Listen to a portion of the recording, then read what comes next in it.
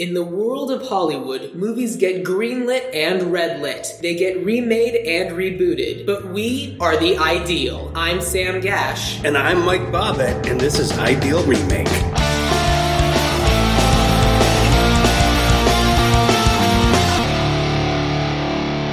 Welcome to Ideal Remake, and the one difference between you and me is that we make this podcast look good. Jesus. Thank you all for listening today, and today we are joined by a very special guest. Brett, why don't you introduce yourself? Hello, everybody. I'm Brett Mercer. I'm talking to you from my apartment. This is my studio, I guess, for today. I'm a stand-up comic from Detroit. Super funny comedian from Detroit. Thank you. I didn't want to say it, but... Yeah, my favorite part of being back here is seeing the new comedians that you guys all started while I was in LA, or at least I don't know if you did or not. Right, yeah. Because you guys all seem so much better than just having been doing it for like 4 years or whatever. But holy shit, you guys are fucking funny. Yeah, it's been great having you back because you left before I started. I was like aware that you were a Detroit comedian and everything, but yeah, I hadn't started before you moved out there. So it makes me so mad that you guys are all that good that early on. like I love and hate it at the same time. Like every time you guys, and I should say that you host the Big Time Garbage podcast with Blaine and Ray. Yes. Also Detroit comedians, also super, super funny guys. And I hate watch you guys every time you're on stage. Right? It's like, fuck these guys. And you guys all seem like, when I left, everyone, I think I've said this on stage before, when I left, everyone seemed like they were accountants or, just like teachers or whatever. And I was like, hey, I'm the cool guy because I wear t-shirts. And you guys all fucking look cool on top of it. It's so, Yeah, my hoodie and jeans combination is carefully picked out every time I go on stage. Right. Now, which of my 3 different hoodies will I be wearing today? Today... Right, I'm feeling red tonight, I'm feeling powerful. I was going to say, today feels like a maroon day. Mm-hmm. I have hoodies too, but I just look like a guy in his 40s trying to look young. I mean, is that or is that not the case? This means I've never had a real job. Real jobs are for suckers. Speaking of real jobs, a real tough job to have would be to be a man in black. It would be very tough, yes. Check out that segue. Yeah. Nice. So, Brett, what made you decide Men in Black? Well, it was like my favorite movie, like when I was a kid. We had like 0 movies in our house except for Men in Black and like Jurassic Park and Teenage Mutant Ninja Turtles. So those are like really the only 3 movies that I truly know. Your parents were like, we'll only own VHS tapes from the 90s? I mean, I guess so. They were never really. I mean, not that there's anything wrong with those 3. Those are 3 great movies. Oh yeah, depending on which Ninja Turtles movie it is. The first one. Okay. Which I would ideally want to remake, but that seems like it's been remade like 4 times. Yeah, that one's rough. Nah.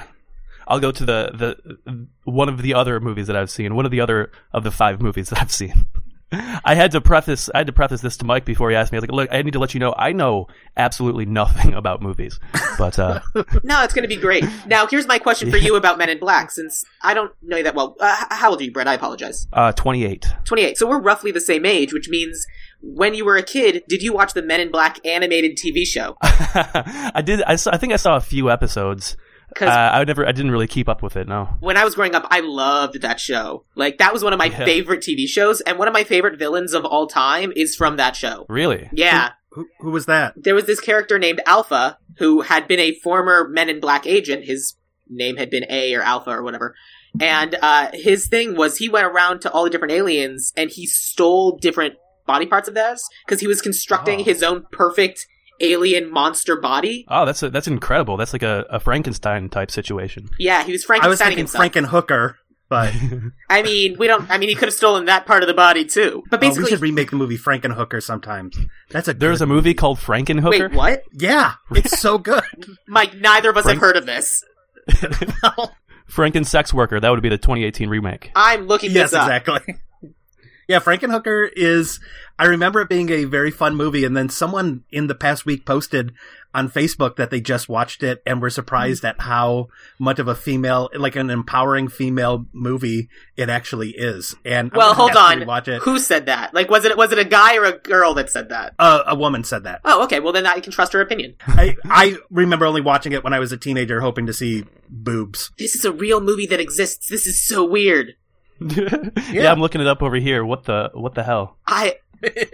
I don't understand. Why does this exist? You know who should play the doctor in the remake of Frankenhooker is Al Franken. I like it. He needs the work these days too, so Poor Al Franken. Speaking of the Men in Black cartoon, Vincent D'Onofrio did the voices of all the bug aliens in the cartoon as well, too. Did he? 'Cause he's so good! He's by far the best part of Men in Black. I mean... I watched a video of him talking about how he found the Edgar Bug character.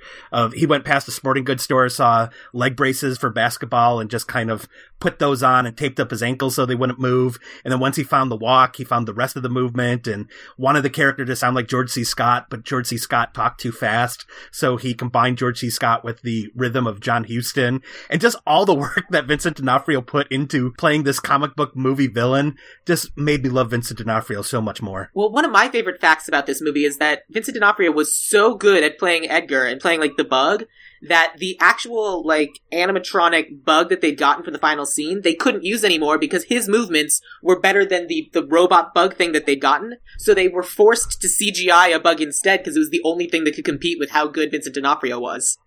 Wow. Yeah. It was jarring to see. He looked awful throughout the entire movie, like real bad. Well, his skin is slowly rotting, which is super cool. Like, his skin gets subsequently worse throughout the movie because it's literally rotting off his body. That was one thing that, like, rewatching it, I was surprised held up so well, is how great a lot of, like, these aliens looked and, like, all the effects. I don't know, were they practicals? I don't know if they were special or practical, but it was a combination, which I thought was really neat because this is like 2 years before The Phantom Menace, where George Lucas was doing his whole experiment with Jar Jar wanting to have a computer, a CG character exist with humans. But when you look at aliens like the Mikey alien, that is a combination of a person in a suit and a CG alien. And I think for the Will Smith video, it's all CG Mikey. The special effects in this are great. Like, George Lucas isn't the pioneer that I thought he was.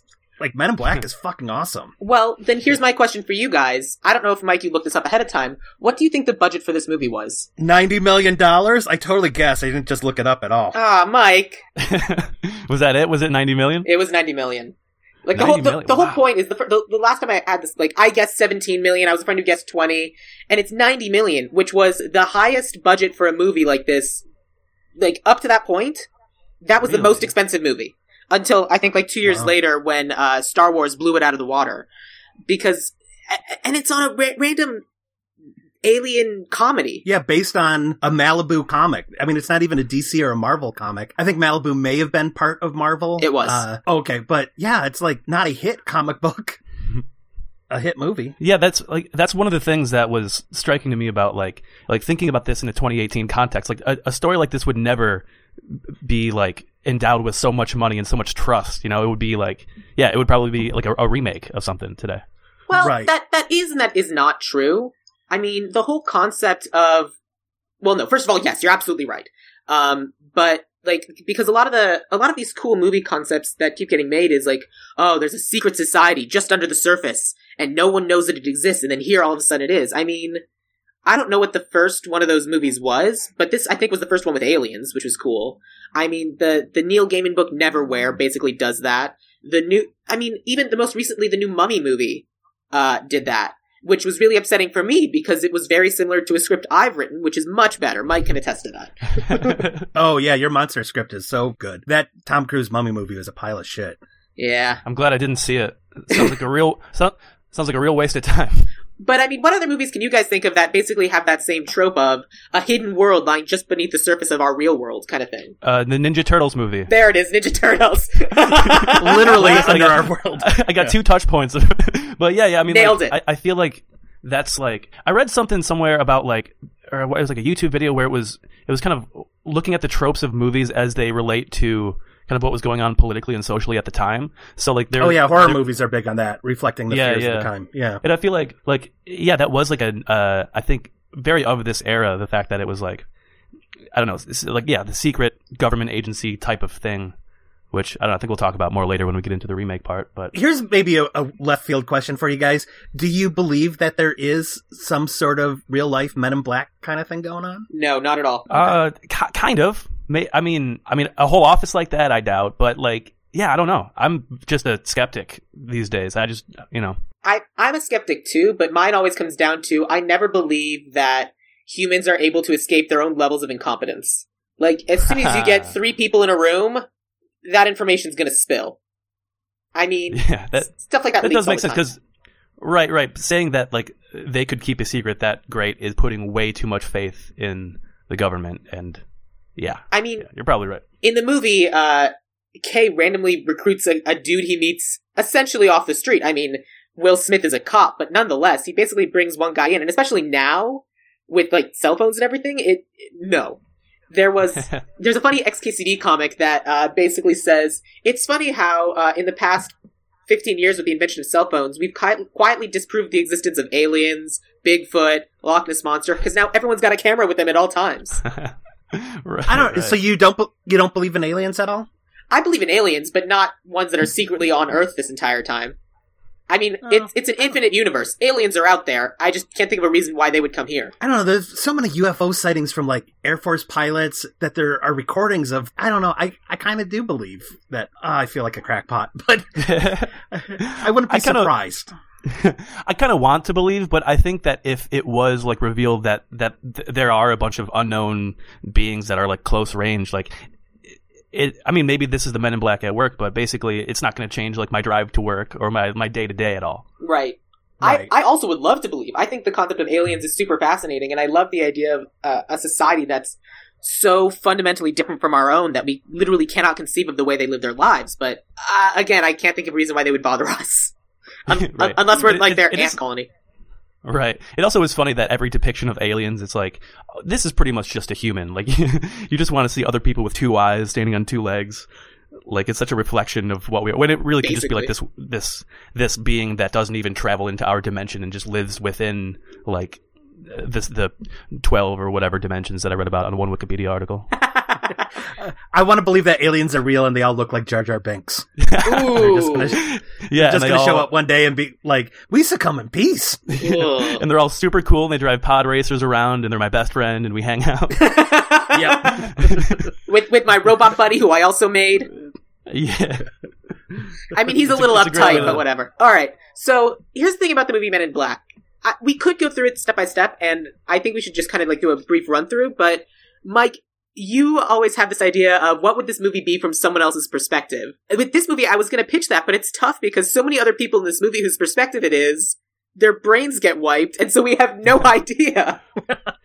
You know, what I want to see is the movie from the perspective of the little smoking coffee aliens. The worms? Yeah, maybe follow them around, because I saw them and I was like, Minions. That's another movie that I've seen. I was like, these are the Minions. Oh, man, the worms. They are the Minions. I love that they smoked, too. Like, yeah. You couldn't have anyone smoking in a movie without some sort of warning on the movie. Yeah. Now. Like, people are going to smoke in this. Yeah, and they were like, it was like very obvious, like Marlboro product placement. Like they were walking in to work with like cartons of Marlboros. Here's the interesting thing about the worms, which I learned from the animated TV show, because they're in the show. The worms, they all died of lung cancer. Yeah. Well, no, the worms basically come from a planet where things like coffee and tobacco, literally just the royalty, just the king is allowed to smoke and drink coffee. So now they're on Earth and anyone's allowed to have it. They're like, oh my god, and they just like can't stop themselves because it's just like it's such a thing for them to have it. Jeez, I think I'm one of those people. I think I come from that planet and I'm a king. Because I love both those things. Oh no, they aren't kings. They were not kings, and they were the peasants who all of a sudden had access to these literal drugs that like they're like, oh my god, this is amazing. Of course, our kings have been doing this for years and years. Yeah, wow, we can do this at work all day. That's kind of a weird message to put in a kids' cartoon. Like, hey, you want to feel like royalty? Have a Camel Light and a pot of Folgers. I mean, it's a weird message to have in a kids' cartoon from a franchise that actively encourages mind wiping. Oh, you don't like what just happened? Mind wipe. Now it didn't. That reminds me, let's do a commercial break. Ideal Remake is sponsored by Camel Cigarettes and Folgers Coffee. Delicious. Goes down smooth. There's nothing I like more than being shaky and caffeinated and nauseous because of all the cigarettes. Delicious. Now back to the show. So let's do a bit of a walkthrough of the movie. So the movie starts with a timely truck coming across the border. Full of migrants fleeing Mexico. And then it turns out one of them's an alien. Take it away. That was a neat effect, too. I like that. It kind of reminded me of Total Recall. The dragonfly? When Arnold hid inside the lady costume that the guy opened up and... Yeah, I loved that reveal, too. I mean, it makes absolutely no sense when you think about it, because he's basically wearing a poncho and we can't see his feet, but... I love it so much because it's such a great reveal, because it, like, let's say you're sitting down to watch this movie and you have no idea what's about to happen. That reveal is so good, and they take it so casually. I felt like Tommy Lee Jones' original character at the beginning, Agent D, may have been a nod to Stan Lee, right? Like, I know that that's what that character actor looked like, because I wanted to see if they just dressed him up to look like Stan Lee, but that guy looked a lot like Stan Lee. He did, and that's why in my ideal remake, I cast him as Stan Lee. Ah. Okay. I did it for, I'm sure we'll get into this later, or I guess now, but I cast him as Stan Lee because the whole concept of that is that it's this old guy of the old generation of whatever he was now handing the torch off to a younger generation. And I feel like Stan Lee is unfortunately rapidly approaching that point. He's still in a lot of these Marvel movies, but they film a lot of his cameos back to back to back, so we can kind of shoot them all out in a couple of days, and they use them in several movies. Really? Do you think there's going to be like a fifth level of Marvel movies years after Stan Lee's dead? And it's just going to be him showing up as the dirty old man going, "Come on, wash my dick. I invented Spider-Man."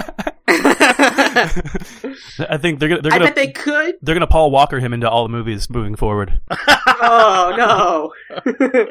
But I mean, that's why I wanted it to be Stan Lee, because that way he could. Because I mean, this is technically a Marvel property, and then he could basically pass the torch, say, "All right, I've had my time. Now it's time for me to go retire and look at the stars." And that's why I thought it'd be a nice kind of thing to do. But I don't know. We'll get into that later. I was gonna say we have to shoot those scenes real quick. And we better be okay with a lot of improvising.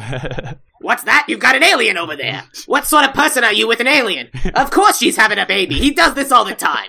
I shot a BBC show. I can't remember, either Harry Valentine was there or Zach was there, someone that Sam and I are friends with, and our impressions of it were completely different. Whoever we were friends with that was on that shoot at the same time thought Stan Lee was delightful, but I was just tuning into how much of a dick Stan Lee was. He got mad at the director at one point in time and wouldn't let the director talk directly to him. The director had to give all of his direction to Stan Lee's handler, and then the handler would say, "Mr. Lee, the director would like you to say this line." And then Stan Lee would say, "Well, tell the director that line's a pile of shit. I'm going to say this instead." And I just found Stan Lee to be such a horrible person. Well, I mean, Stan Lee's always been an asshole.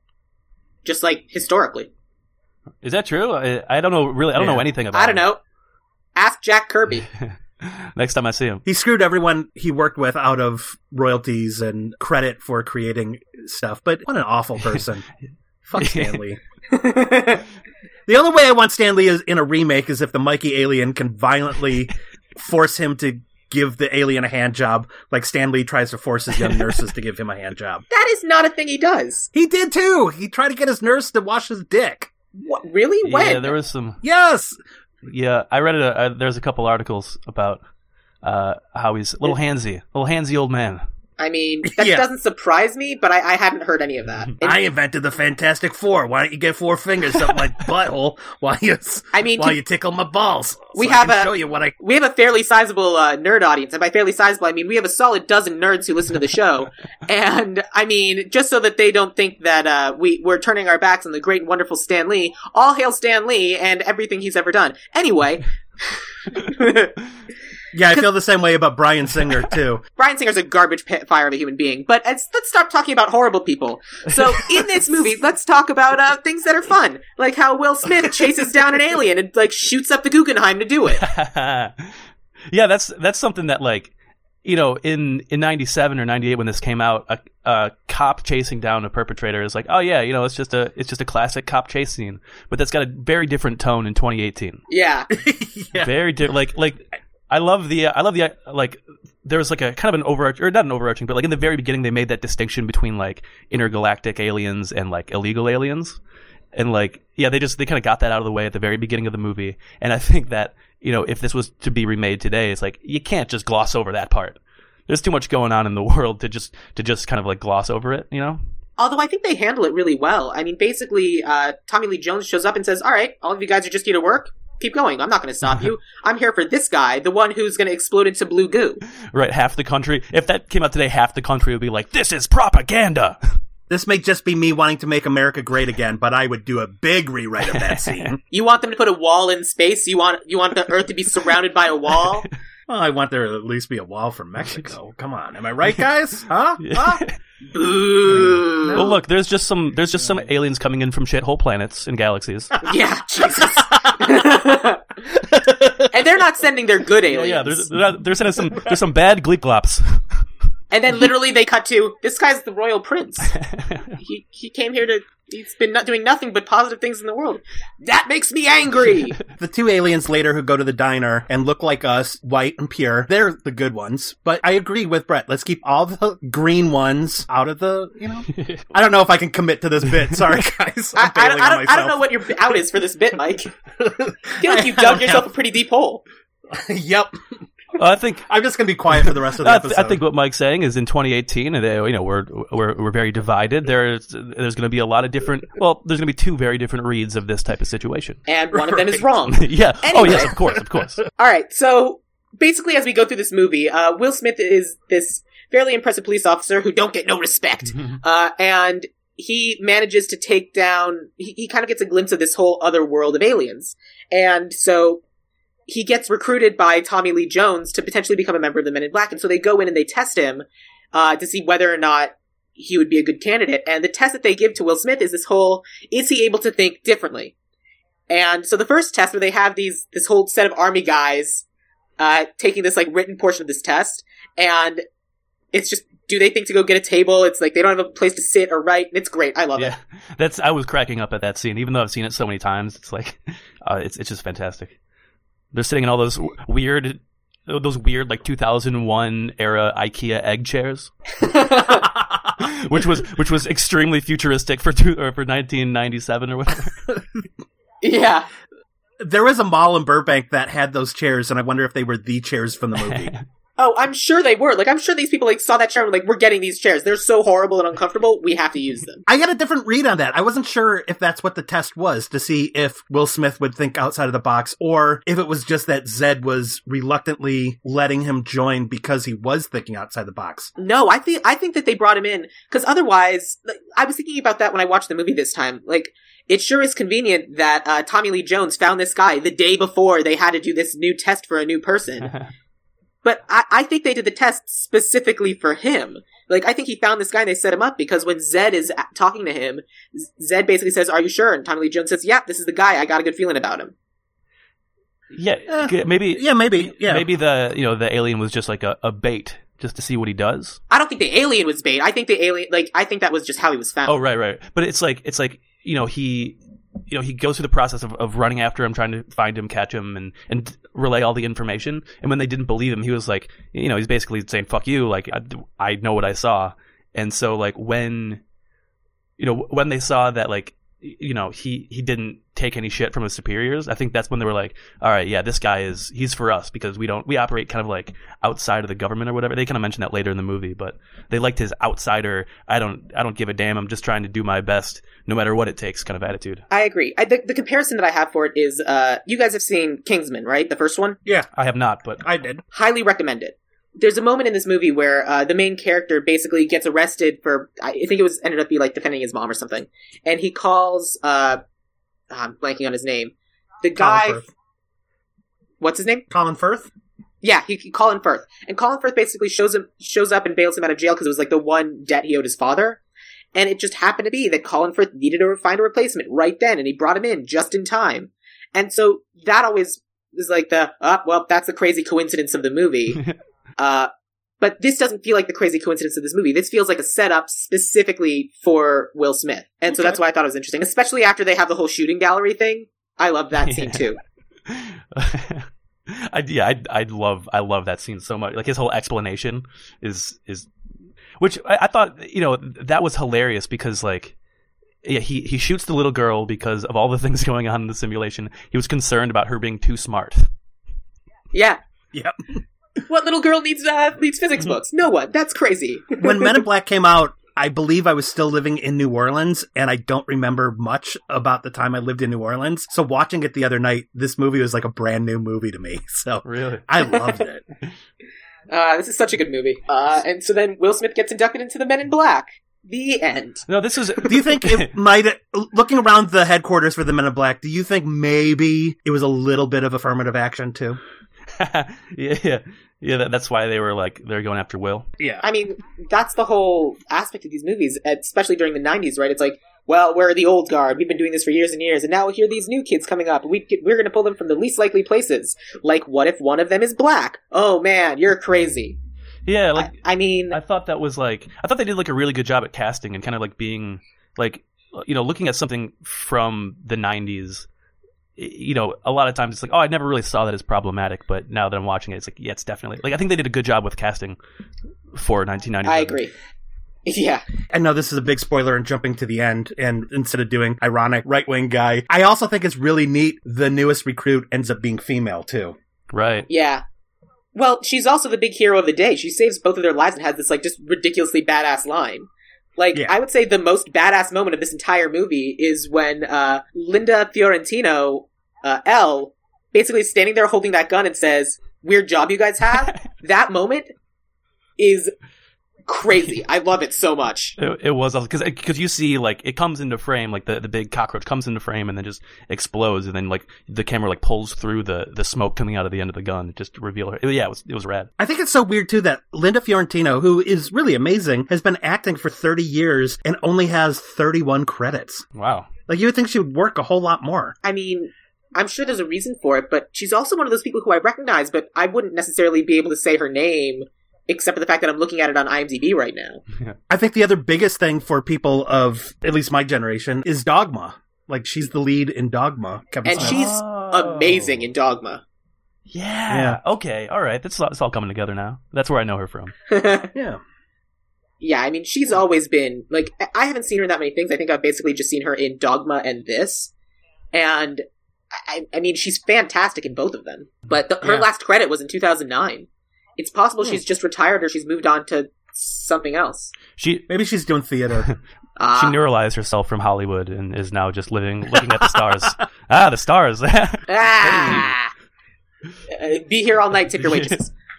Precisely. Those are the great stand-up chops that Mike was talking about earlier. If she is doing theater, memorizing lines. I couldn't, like, Sam, you do theater. I have no idea how you can keep all those lines of dialogue in your head. I can't even remember one scene for, like, the few, like, on-camera acting things I've done. Yeah. I did a friend shot a movie, and he cast me for, like, a small part, and it was, like, the only time I've ever had to do that, like, read and remember lines, and I was so shitty at it. I could not, for the life of me, like, remember any dialogue. And so there was just so many takes, and I was like, sorry. Yeah. I love on the Norm Macdonald show, Norm, I'm sure joking, said that they had to name his character Norm because every time someone would call him by like a different character name, like, "Hey Dave, take a look at this," he would just stand there and be like, "Oh, I didn't know you wanted me. I thought you were asking for some guy named Dave." So that's why every character... He's the best. That does kind of happen in Men in Black where she's calling out for Dr. White. You know, when they're in, so it's not registering that she's calling Will's character. Yeah. Right. That was one of my favorite, like, ongoing, like gags where they would just make up names and occupations and then immediately forget. Yeah, right.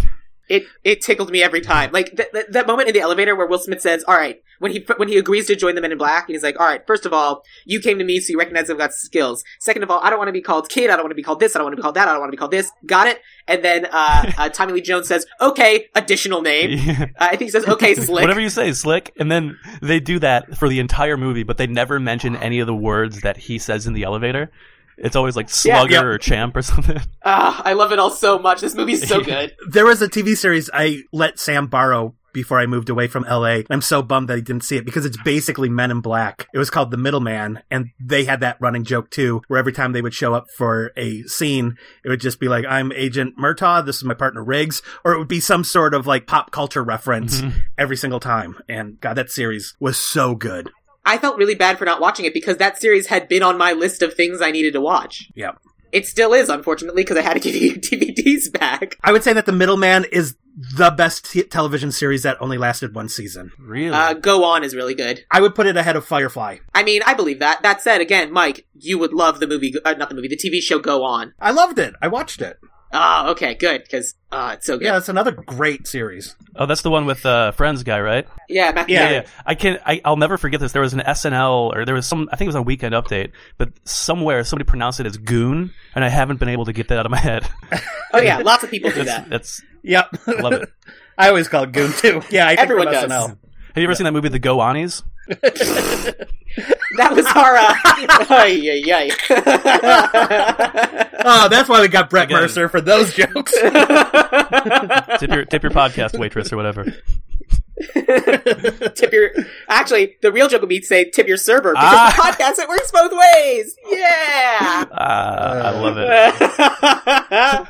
All right, so... Tip your server.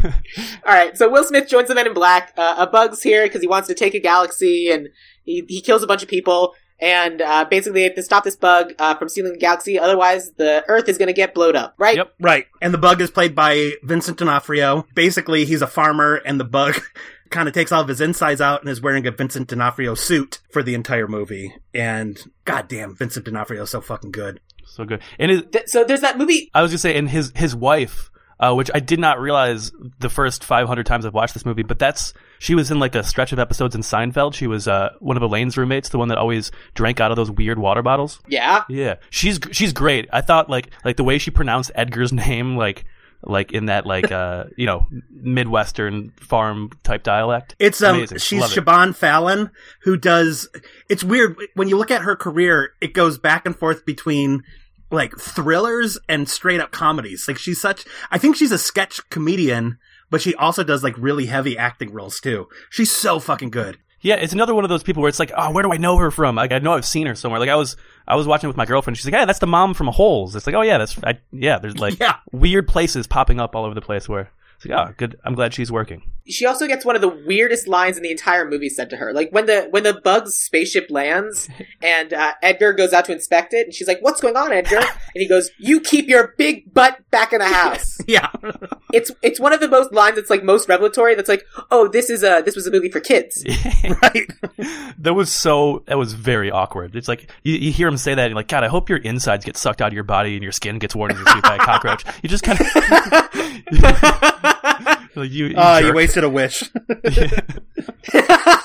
They're both fantastic. Yeah. And I really like who I recast them as, so when we get into them, that'll be cool. Okay. And then real quick, it was like a sorry, I'm tripping up my words. There's a interesting plot point that happens once Agent J is introduced, where he's now trying to make the post-neuralizer memories like happy and not just not just a Band-Aid. Like, you know what, you get yourself some some nice clothes. You left him. It's all you, girl. Like, and like after that, you saw Agent K being like, make the memories happy or whatever. Yeah, I thought that was sweet. Yeah. Yeah, I thought that was a good addition. It was good, like the new kid who hasn't done this 10,000 times and still wants to put some effort into it. I liked it. I'm gonna jump ahead a little bit because I just thought of another weird scene.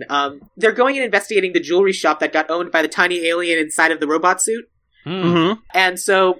Vincent D'Onofrio had smashed up the shop ahead of time, and he's out back in his bug van is getting towed, and the tow truck driver, like, Vincent D'Onofrio's like, well, I'm gonna show you, I'm not gonna kill you with the tail that I used to kill everybody, I'm gonna get this gun. He's literally pointing a shotgun at the tow truck driver, and the tow truck driver looks at him, turns around, shows him a gun that he's not really holding inside his jacket, says please, puts it away, and goes back to what he's doing, regardless of the fact that Vincent D'Onofrio's still pointing a gun at him. The guy has no idea how a gun works. He was just told that it would give him power. He thinks you just show it to your assailant, and then he's like, no! By the power of Smith & Wesson! I have the power! Maybe the tow truck driver thought that Vincent D'Onofrio had cerebral palsy and was going to miss the shot. Maybe, but I think what we're really saying is that a good guy with a gun did not stop a bad guy with a gun. Right. Or, we don't know much about this character. He could have just been an okay guy who happens to have a gun. Oh, well then okay. Then my comparison falls apart. He was only okay. Doesn't work. He would never have succeeded. I was thinking about, there's the whole gun issue in America today. Like, watching this movie today through the lens of how does this hold up, or how does this work with, this hyper-polarized gun culture. And there was a lot of good guy with a gun-ism happening in this movie. There was, but there was also, you don't necessarily need the biggest gun, because... Like, to quote, Will Smith's gun that he's given is the noisy cricket. To quote the dog, when will you humans realize that size doesn't matter? Yeah, Yeah. That dog's so good. Frank the Pug. Also, I don't want to gloss over this, that the Tony Shalhoub character was like, he's so good. Jeebs? Jeebs. I love Tony Shalhoub. I love Tony Monk. Shalhoub is always good. He's so good on Mrs. Maisel. See, I haven't really seen anything else that he's done. I know him as the Men in Black guy, but I see him all over the place. Oh, I feel like a Tony Shalhoub stalker. I watched Wings, Monk, and most recently Mrs. Maisel on Amazon, and he's so great in everything because he plays such different characters and just commits to them. Yeah. And, phenomenal. I mean, he's also in Spy Kids, so... Wait, what else was he in? I forgot about Spy Kids. He's not the guy who was in Barton Fink, right? I don't remember him in Barton Fink. Who's the main guy in Barton Fink? Oh, John Turturro. Oh, yeah, I'm getting him confused with John Turturro. But yeah, no, Tony Shalhoub, Wait, hold on. He was in Cars? Tony Shalhoub is also in Teenage Mutant Ninja Turtles. Wait, really? Ooh. No, the 2014 one. Okay, who does he play? I don't know, I haven't seen it. Oh, but I think we can all agree that one of his... He does the voice of Master Splinter, I guess. Is he? No, that's terrible. That's bad casting. I'm sorry. That's awful. I was gonna just compliment him for how good he is in Galaxy Quest. Yeah, he's great in Galaxy Quest. Oh, I don't know why every time I don't need a character actor, I just dip into the well of Galaxy Quest, because Galaxy Quest has a solid roster of amazing character actors. Really? And at some point, we're going to have to do that movie because they're going to end up remaking it. And Mike, I do not look forward to that because that movie's so good. They are remaking it. Paul Scheer is adapting it as a television series.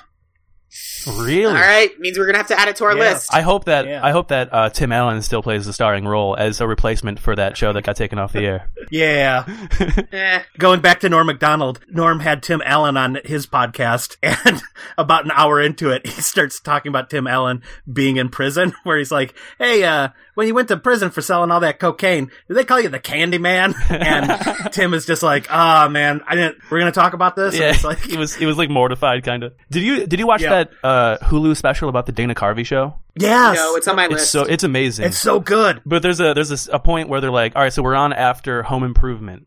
And they're like, all right, that might be a good lead into our weird, wacky alternative comedy because he was arrested for cocaine. He seems cool, and then they cut to like a promo for like the most heart wrenching episode of Home Improvement, and then after this heartfelt trailer for the episode, it's like followed by the Dana Carvey Show, brought to you by Coca-Cola. And I think the Dana Carvey Show opened with a sketch of Bill Clinton milking puppies with multiple breasts. Yeah, Correct. breastfeeding. Yeah, breastfeeding puppies and kittens. I've seen that episode. It's weird. Yeah. That documentary about the Dana Carvey Show, I think it's called Too Funny to Fail, was one of my probably my favorite documentary of last year. Yeah, incredible. We kind of have an idea of what the plot of the movie is, even for people who haven't seen the movie, which I'm going to take a moment now and say, go watch this movie. It's amazing and you'll love it. But now let's break into our ideal remake. Sounds good. But before we get into our cast, in terms of like time period or anything, I mean, I might make it more current just because I feel like they make it more relevant. Like he has to get rid of his cell phone, and that's one of the other things he gets rid of when he joins the Men in Black, but it's not dated at all. Right. It would be funny if in the remake the only thing that they do to cover his identity is just delete his social media presence.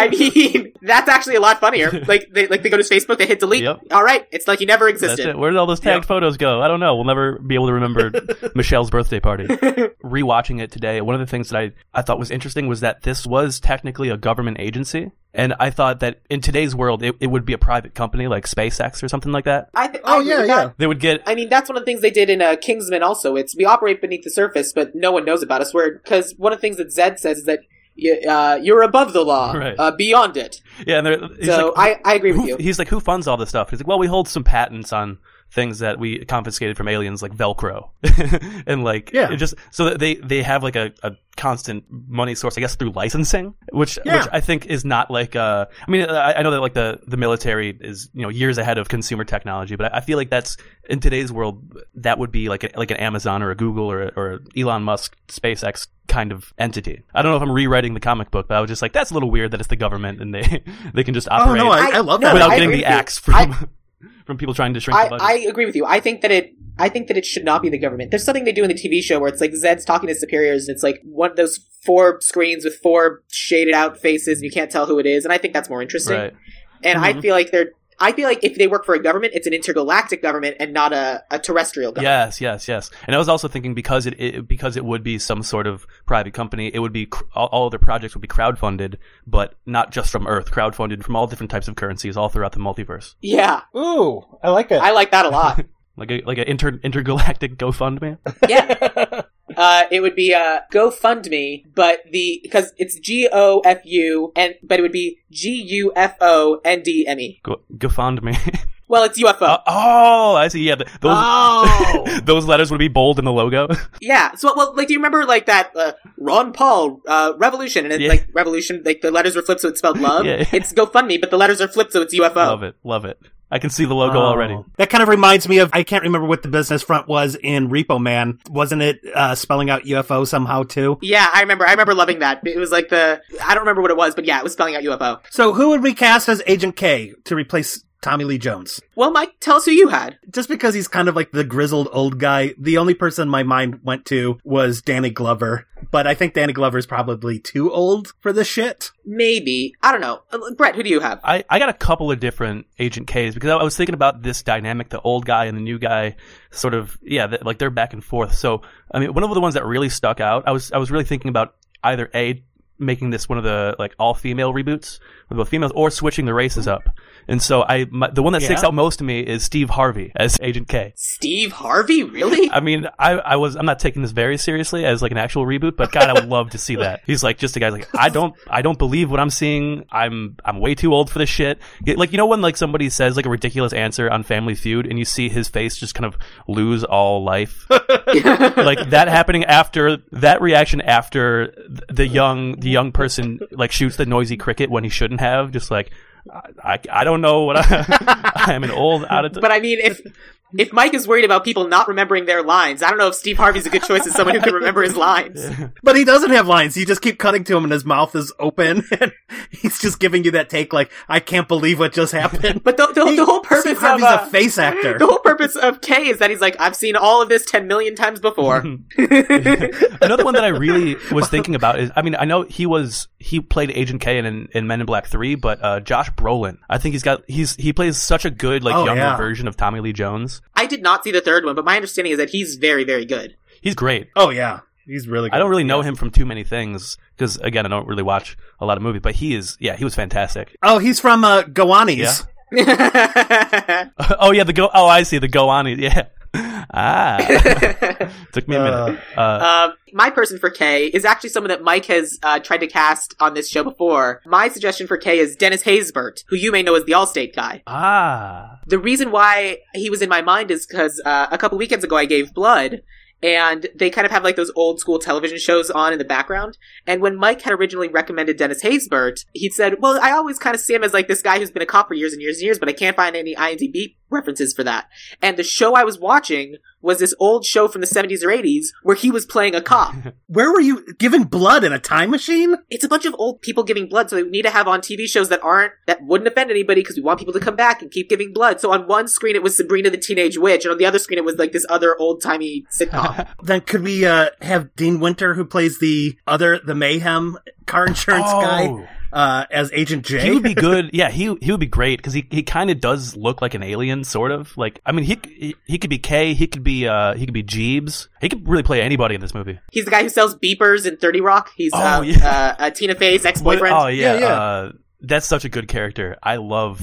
It is. Oh man, he'd be a good alien, but I don't know which alien to make him. Holy shit, he's 53. Yeah, wow. He's too old. I thought he was my age. Way too old for Jay, but. Yeah. But I mean, he's a good alien to have in our back pocket if we run out of people for one of our other things. Absolutely. What do you guys think about him in the Tony Shalhoub role? I like it. I'm not opposed to that. If we're jumping to Tony Shalhoub, my pitch for the Tony Shalhoub character is the actor David Mitchell from the Mitchell and Webb look. Yeah. Huh. Because the idea I had for him was I wanted someone who could be super proper and dignified and say, of course I'm not selling those things. And then as soon as there's a gun in his face, he just immediately is just a complete no, please don't hurt me, oh my god. And just his and just from the Mitchell and Webb look, his characters are always so amazing. He's such a phenomenal comedic actor that I thought he'd be funny. That said, Mayhem would also be very good. I was thinking... We get it, Sam. You watch the BBC. You're more cultured than us. I mean, I wasn't going to say it. Benedict Cumberbatch. I can't think of any other BBC people. I was thinking... And Martin Freeman.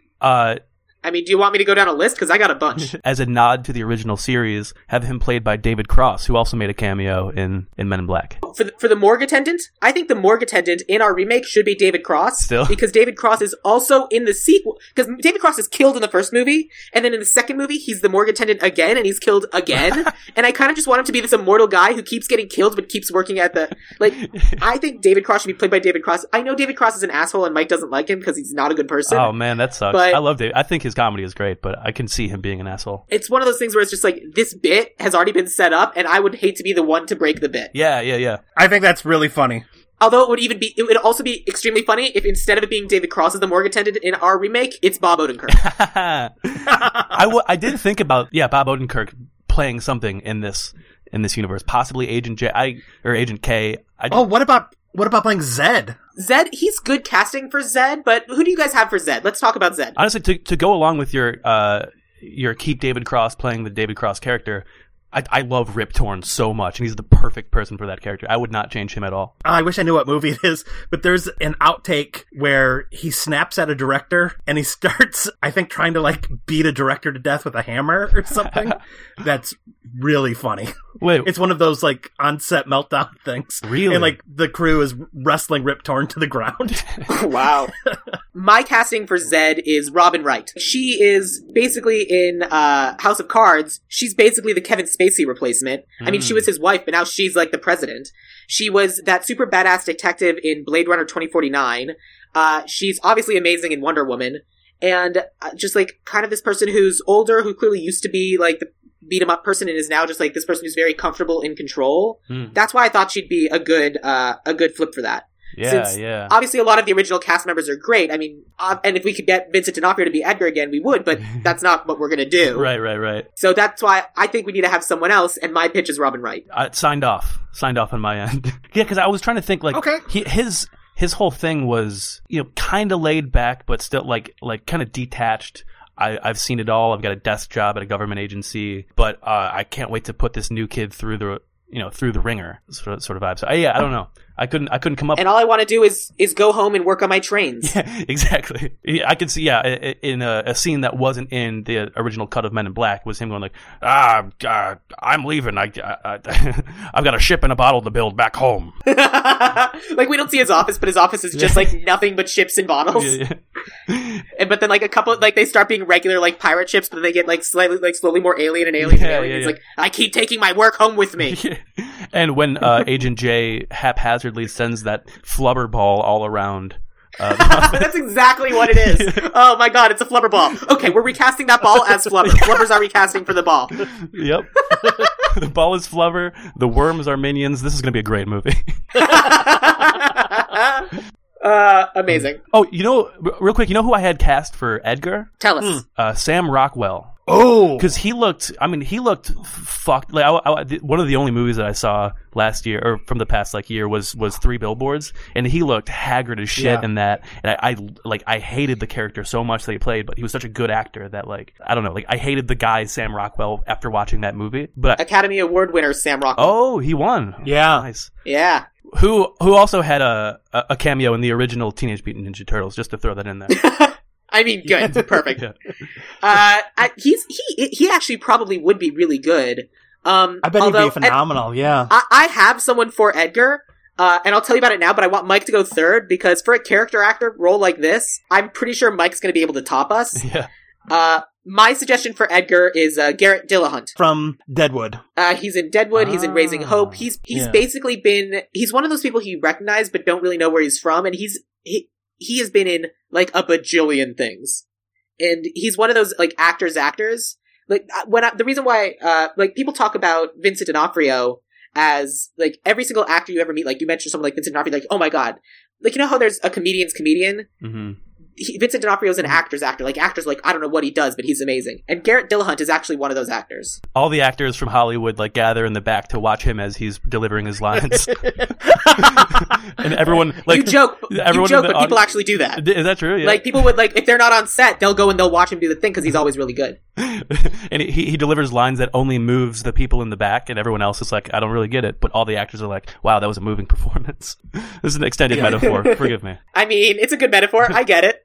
And then just like comedians at the back, like they're watching Garrett Dillahunt on Santa Clarita Diet, and they're like, he's just basically doing Craig T. Nelson. I mean, it's one of those things like how only comedians find Adam Carolla funny. It's fine. Do we? Oh. I think Adam Carolla has a big fan base. I'm not necessarily part of it, but... You're not a man show diehard like I am? The background on my phone is bikini chicks jumping on trampolines. I don't know what you're doing over there, but... I have girls in my backyard jumping on trampolines. That's, that's how I roll. Yeah. I mean, but you're in Michigan. They're wearing full parkas, gloves, hats, goggles. Yeah, and what they call, those North Face jackets, they call that the Michigan bikini. I'm embarrassed to admit that I owned the first season of The Man Show on DVD up until I moved away from LA. And then when I was packing everything up, I just kind of looked at it like, I'm not going to fucking move this across country again. Did you give it away or throw it away? I gave it away. Our apartment building had kind of like a table where you could just put books and movies and just leave them for... Yeah, so I left it there. And cool. It stayed there for a very long time. I bet. All right, Mike. So you're the resident expert on character actors. Who did you put for Edgar? Okay, well, my casting for this whole thing is definitely much more comedic than what you guys have thrown out so far, but I like Sam Rockwell the best. But my Edgar and the wife, Beatrice, I flipped genders, and I went Melissa McCarthy for Edgar and her husband, Ben Falcone, as Beatrice. So... Interesting. So Edith and Bert. Okay. I got you. Oh, I didn't even think about gender flipping that character. That's clever. I don't know if I'm necessarily sold on it being Melissa McCarthy, but I like the idea of that being a lady. Brett's right. Sam Rockwell is going to nail this. Yeah, I mean, Sam Rockwell would be pretty amazing. Yeah, I mean, I kind of like, he kind of just came on my radar. He's another one of those guys where it's like, I'd seen a lot of things that he's been in, and I kind of recognized him as, but I never put a name to the face, but like after 3 Billboards, and I was like, okay, this is a guy who I should probably know, I think. Yeah. Oh, yeah. I mean, Sam Rockwell is amazing. If you haven't seen, basically he's good in everything he does. Okay, yeah. Yeah. He's really good in Moon also, and I don't want to say anything because it would spoil Moon, but there is a point in Moon where he looks all jacked up like the Edgar bug when the Edgar bug is rotting. And, yeah, that's true. Whoa, okay, hold on, I'm seeing here that he was in G-Force, which was a movie about gerbils, it looks like. Hamster? The guinea pig movie? Okay, yep. I'm watching this. Jesus. I think he just does a voice of a hamster in it. I have a weird thing with Sam Rockwell too, where one of his fingers is like really scarred or like was surgically sewn back on or something like that. And every time I watch him on screen, I can't not pay attention to his finger. That's interesting. I was unaware of this. Really? Yep. But I have a bonus last minute pitch for you guys. If we are considering doing a gender flip on the Edgar role, how would you guys feel about Parker Posey? I still like Sam Rockwell more. Fair enough. Posey. What was Parker Posey? Parker Posey's in like the Christopher Guest movies. Oh, Best in Show. Okay. Our Edgar is Sam Rockwell, who's great, but that means that we skipped our Beatrice. My Beatrice was Martha Plimpton. Ellie Kemper. Ooh. That's interesting. She got a similar kind of like I guess naivete and like the way that the voice kind of like embellishes the character of like I know what I saw. He wasn't the guy that I knew. He's different and no one believes me. And people think I'm crazy, but I'm still sitting here laughing. Well, yeah.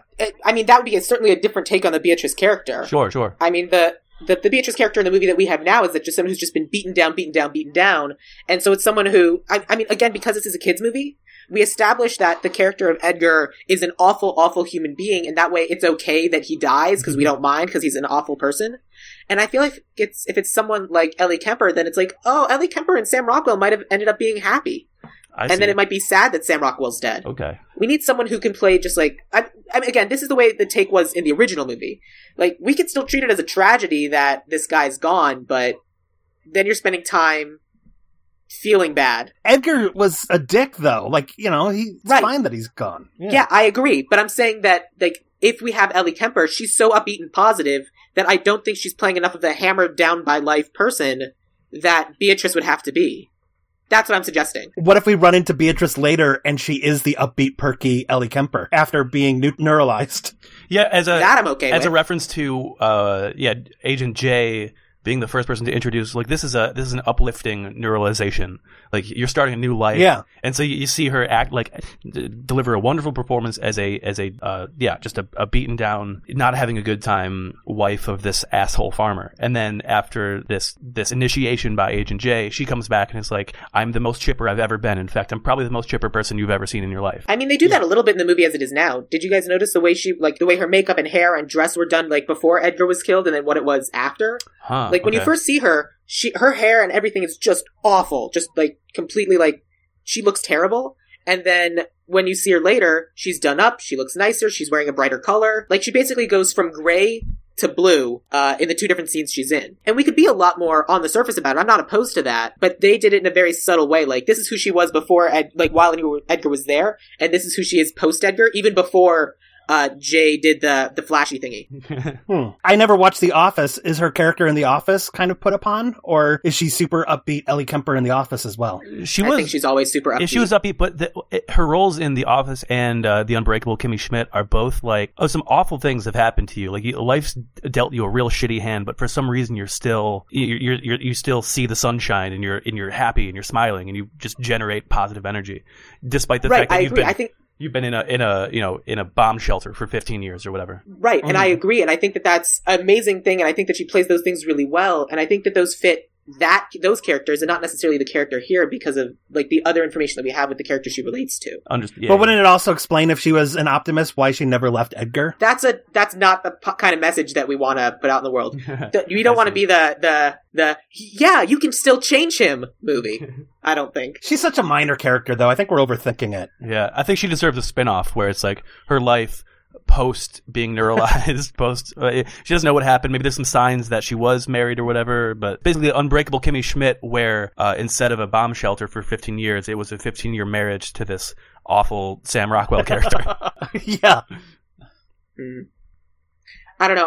I just, let's come back to it. Let's talk about Jay. All right, Jay. I had either Kate McKinnon or Michael B. Jordan. I mean, those are both great. Okay. I was like, when you suggested Melissa McCarthy for Edgar, I immediately thought, well, what about Kate McKinnon instead? I think she'd be good for Jay. She's perky. She's good with one-liners. I think part of what made Jay such a good character was that Will Smith kind of improvised some of his lines, like, be random black men in New York City or whatever. And I think Kate McKinnon could nail some of the funny stuff for that. I thought she was really good in Ghostbusters. I reluctantly enjoy her on SNL. I wish that SNL would let some of the other female cast members be in sketches every now and then. I think Kate McKinnon's great. I do like Kate McKinnon.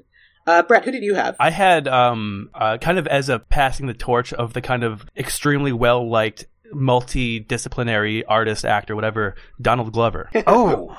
We've cast Donald Glover in so many things on this show. He's great. I know he comes up a lot. He does. He's great. Everyone loves him, and he's good at everything he does. Because I don't think we can cast him again. We use him so much. Well, because I just feel, I mean, more of like a broad look at the character from 1997 to 2018. I think that character would be a lot more like self-conscious, alone, like not so much like full of himself the way that like Will Smith's character was, but rather like I'm a guy just trying to make it in the world, do the best that he possibly can. Again, Donald Glover's perfect for this role because he's perfect for every role. I'm just worried that we're overusing him like from a meta standpoint on the podcast. I see. Because yes, obviously he'd be amazing. He would be perfect for the role. But who like someone to play that role? Like I also had, who else did I have? The guy that I have is I've suggested him before and we ended up not going with him. He's an actor named Rick Gonzalez. He on the TV show Arrow, he plays Wild Dog. And the reason why I cast him is because like some of the best comedic moments on Arrow are the interactions between this the actor who plays Wild Dog and the actor who plays Mr. Terrific. Like those two actors are the only reason to keep watching the show because they're fantastic and their interactions are great. And Rick Gonzalez just has like kind of the great one-liners and spin-offs and jokes.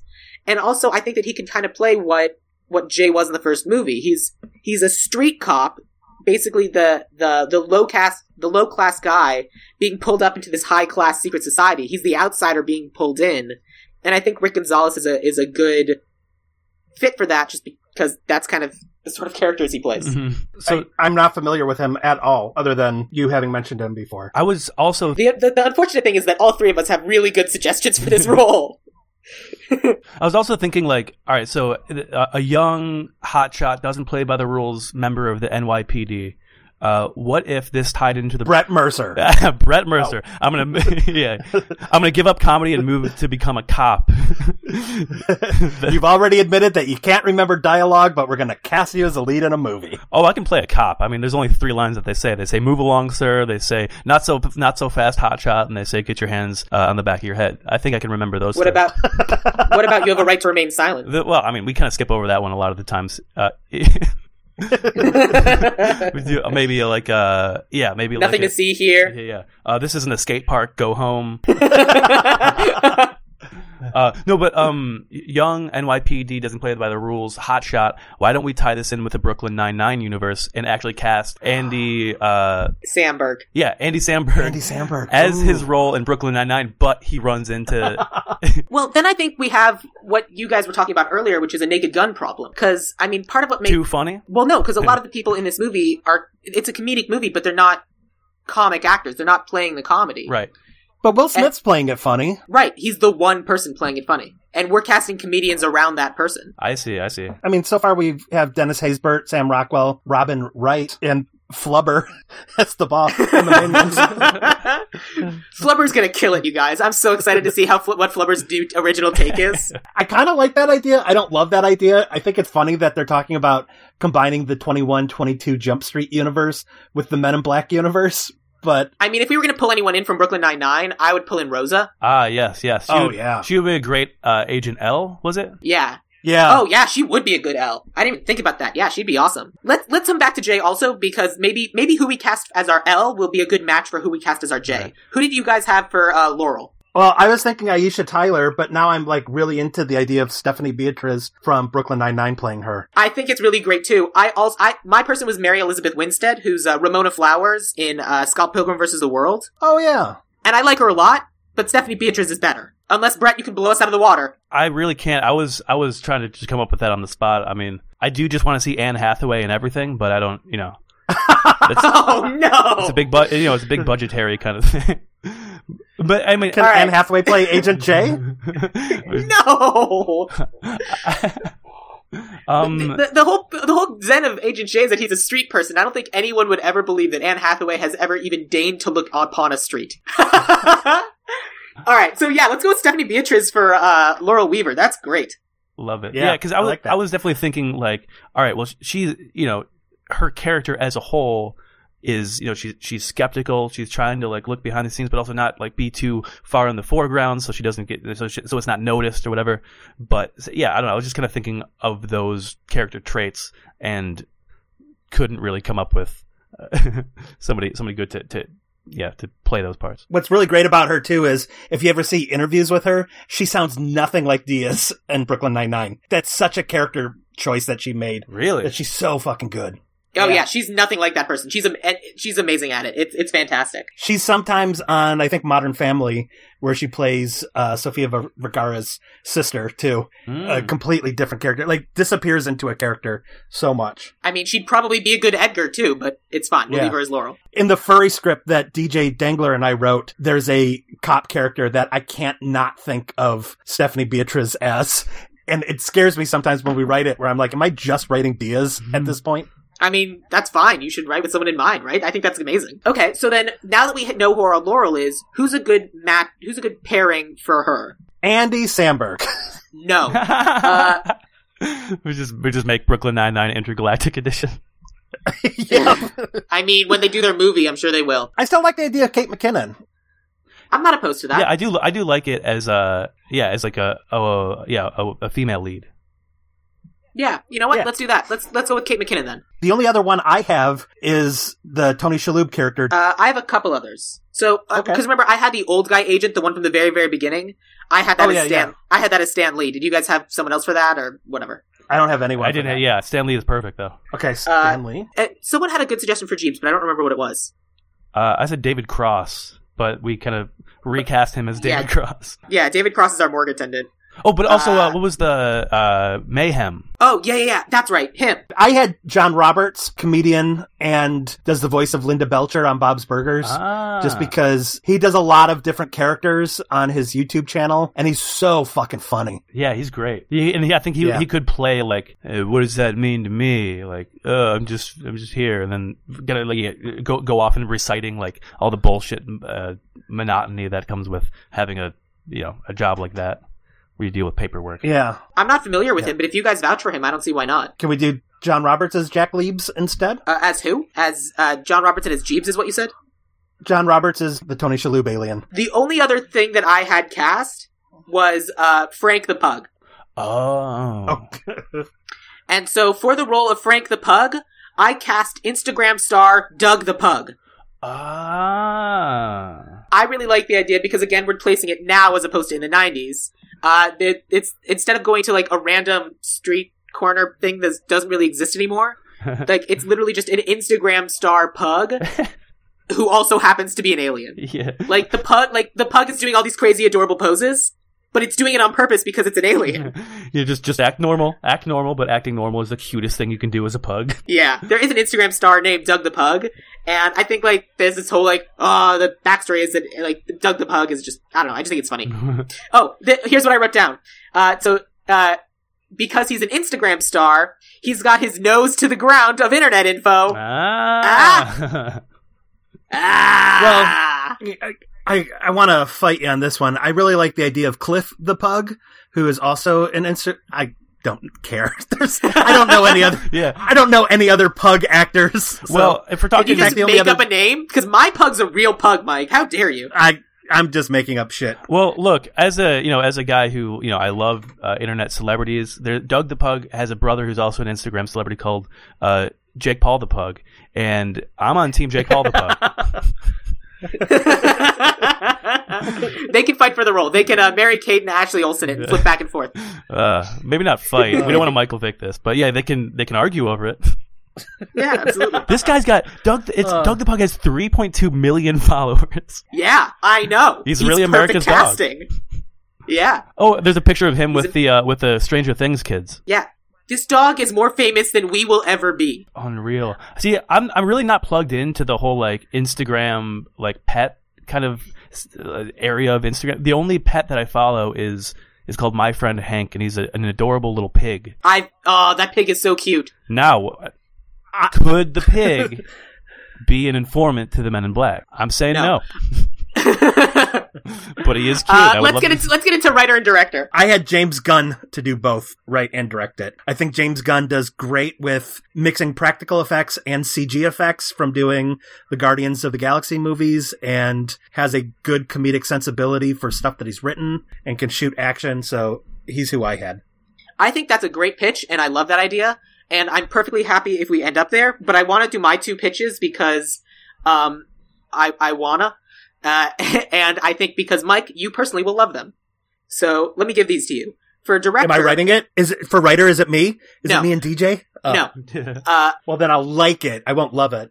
For the director, I had a lady named Lexi Alexander. Lexi Alexander is known for doing things like Punisher and like the Punisher movie. And she's done a few episodes of Arrow and Supergirl, and she did Green Street Hooligans. And she's she's kind of tuned into the whole superhero world, and she's also a female director, which obviously we want to encourage more of. And her IMDb page is incredibly impressive of the types of things she's done. And I thought she'd be able to really kind of capture the action, because I aimed for an action director and a sci-fi comedy writer. So Lexi Alexander is my action director, because she's done all of these like superhero action sorts of things. And my writer is a writer named Carrie Kirkpatrick. Mike, do you recognize that name? No. He is the best choice as writer, I think, is because he wrote the movie adaptation of Hitchhiker's Guide to the Galaxy. Oh, really? Yep. I mean, if you want sci-fi comedy. Yeah, I mean, yeah, he adapted it. He adapts a lot of stuff. It looks like he did James and the Giant Peach. Oh, he did? That was so good. And Spiderwick Chronicles, which was adapted. And Charlotte's Web. I don't know. And Smurfs 2. Smurfs 2? What if that was the one that really like... Oh! I mean, I've never seen it. He also did the new version of Charlotte's Web. And He does a lot of kids movies, that's true. Yeah, it's mostly kids movies and adapting movies, it looks like. I mean, that is his bread and butter, it would appear to be. I picked him specifically because we're doing a sci-fi comedy, and I went out and I specifically found the guy who did Hitchhiker's Guide to the Galaxy, specifically for you, Mike. Yeah. I will say, because I've consumed like every form of Hitchhiker's Guide to the Galaxy, the movie is not all that different from the radio play or the television series or even the first book. Like, I felt like the movie version is just kind of putting in... I don't think writing the movie version of Hitchhiker's Guide to the Galaxy was that great of a feat, because all of the material is already there in script This form. was a gift for you, Mike. This was a gift, and you're just throwing it on the ground. You can take your gift to me and shove it up your ass.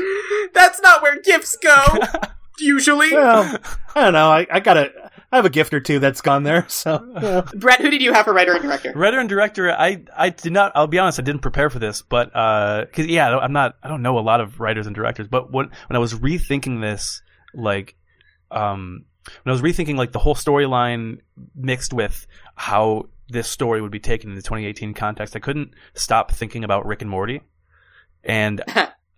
just because of, because it's like, it does deal with aliens and eventually points to like different, dimensions and the infinite nature of space. So I don't know, like, I don't know if I would go with those two head writers, but rather like pick and choose from somebody who's like maybe on that staff or something like that. Yeah, but Dan Harmon, who is the creator of Rick and Morty, also wrote like Monster House. Yeah. And he might be great for it, though. Because I kind of like the idea of Dan Harmon writing and Lexi Alexander directing. I like that idea too. My suggestion for it would be that I would say Dan Harmon should do a joke pass through the script. Yeah. Like we would get whoever it is to do just like the main bulk of the script, and like who did the joke pass for Doctor Strange? Was that Dan Harmon or was that? That was Dan Harmon, but they left a lot of it on the floor. Yeah. They did, but like something like that, like what he did for Doctor Strange, but listen to him this time. or like kind of along those lines, like a Patton Oswalt type overview of this, or as like some sort of consultant, because Patton would be good too. Because I know that he would be, extremely sharp when it comes to the nitty gritty of how this exists among like the other Marvel universe or the comic book world or whatever, but also have like really smart jokes that do point to like real life.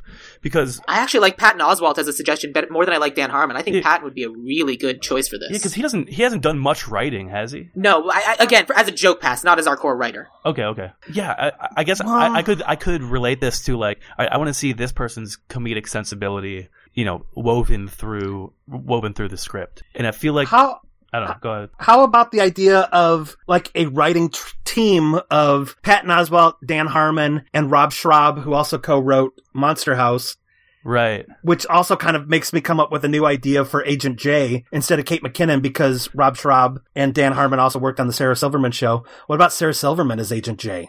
J for Jewish. Get it, Sam?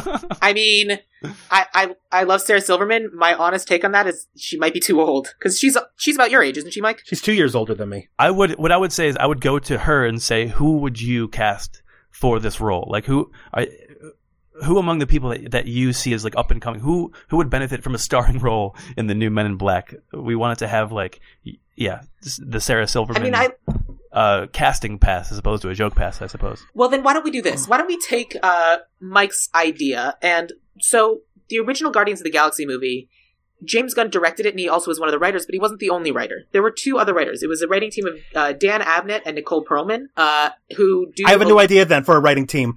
Patton Oswalt and Brian Posehn. Because Brian Posehn also was writing on the Deadpool comic for a little bit, and also wrote a comic book called, I think it's called like The Last Christmas, and can write comedic comic book action adventure really well too. And I want to see Patton Oswalt and Brian Posehn actually get a script made. I'm good with that. Like those two working together on this script would sell me, absolutely. Yeah, with Brian Posehn, his connection to Mr. Show, especially with like the David Cross aspect, who was the guy on Mr. Show who also played the cop in Arrested Development? Do you know who I'm talking about? I do, but I don't know the guy's name. Possibly. Anyway, like I would want him to be the cop, like one of the cops that show up around, because I think that's another like opportunity for casting like a small role where like I just want to see this person as a cop. You know what I mean? I mean, I don't know that guy's name, but you could certainly make him the cop at the beginning who Mikey tries to eat. Yes. Perfect. Are you thinking Jay Johnston? I think so. Yep. I'm trying to think who else. But yeah, I mean, yeah, the nerd / comedy / real life aspect that Patton and Brian Posehn will bring to the script, I think is perfect for the comedic beats in this. Cool. Yeah, let's go with that. Mike, why don't you give us our walkthrough? Okay, so it is the privatized Men in Black Interstellar crowdfunded by GoFundMe to get the UFO joke in there, which isn't a stretch at all. It's set today, so we can really comment on handguns and aliens. The ball is played by Flubber, and the worms are minions. It is written by Patton Oswalt and Brian Posehn, directed by Lexi Alexander. Frank the Pug is played by Doug the Pug. And starting in order of appearance, I believe, in the movie, would be Agent D is Stan Lee, Agent K is Dennis Haysbert, the random cop is Jay Johnston from Mr. Show, Agent J is Kate McKinnon, Zed is Robin Wright, Edgar is Sam Rockwell, Beatrice is, we're going to CG together, Ellie Kemper and Martha Plimpton. Done, sold. Perfect. Yep. The Jar Jar of the series. Yep. The coroner, Laurel, who becomes Agent L, is Stephanie Beatriz, and Jeeves is John Roberts. The morgue attendant is David Cross again. Yeah. All right. Cool. So, Brett, tell us where you exist on the internet. I'm on Twitter at Brett_Mercer_. Same thing for Instagram. Check out my podcast, Big Time Garbage. It's a lot of fun. What's your podcast about? It's just me and two other like Detroit stand-ups. We talk about like current events and just try to make jokes. I mean, it's really just a writing session that we record basically. But yeah, it's mostly current events and comedy news and stuff like that. We just hang out. Check it out. You guys have so much great chemistry together too on that show. I like the first one that I listened to where you were talking about being the #1 comedy podcast, and it just kind of reminded me like you were cutting a wrestling promo at the beginning, talking about taking down the WTFs and everything, and it's a lot of fun. Yeah. I mean, it's basically so like much fun. You know, I'm into like news, politics, and comedy, and our personalities just bounce off of each other. I'm the only one who doesn't like sports. I'm the only one who likes music. Like there's just, I don't know. It's great. It's fun. It's a good shorthand for me too, as I'm trying to figure out who are the people I'm supposed to be paying attention to around town. I just look and see who you guys have had on the show. And I'm like, oh yeah, that's a good person. I should pay attention to them next time I see them on stage. Right on. You heard it here first. Big Time Garbage, the Tastemakers. Yes. And I like that Ray is into the same shitty metal that I'm into. Oh yeah, so yeah. That makes it fun too. Yeah, me and Ray talk about music and Blaine tunes out. Blaine and Ray talk about wrestling and I tune out. We all talk about comedy and we all have something to or me and Blaine talk about politics. It's a whole thing. You can cut most of this out, but yeah, that's what's Yeah. No, it's great. We like you talking about the things that you do. Hell yeah. That's it's why so much you're fun. here. Beautiful. Hey, thank you guys so much for having me. This was so much fun. Good. Glad you enjoyed it. Yeah. Mike, we all know that you're online at Off the Mic, OFFTHEMIKE. Look me up on Twitter, which is at Samgash, SAMGASCH.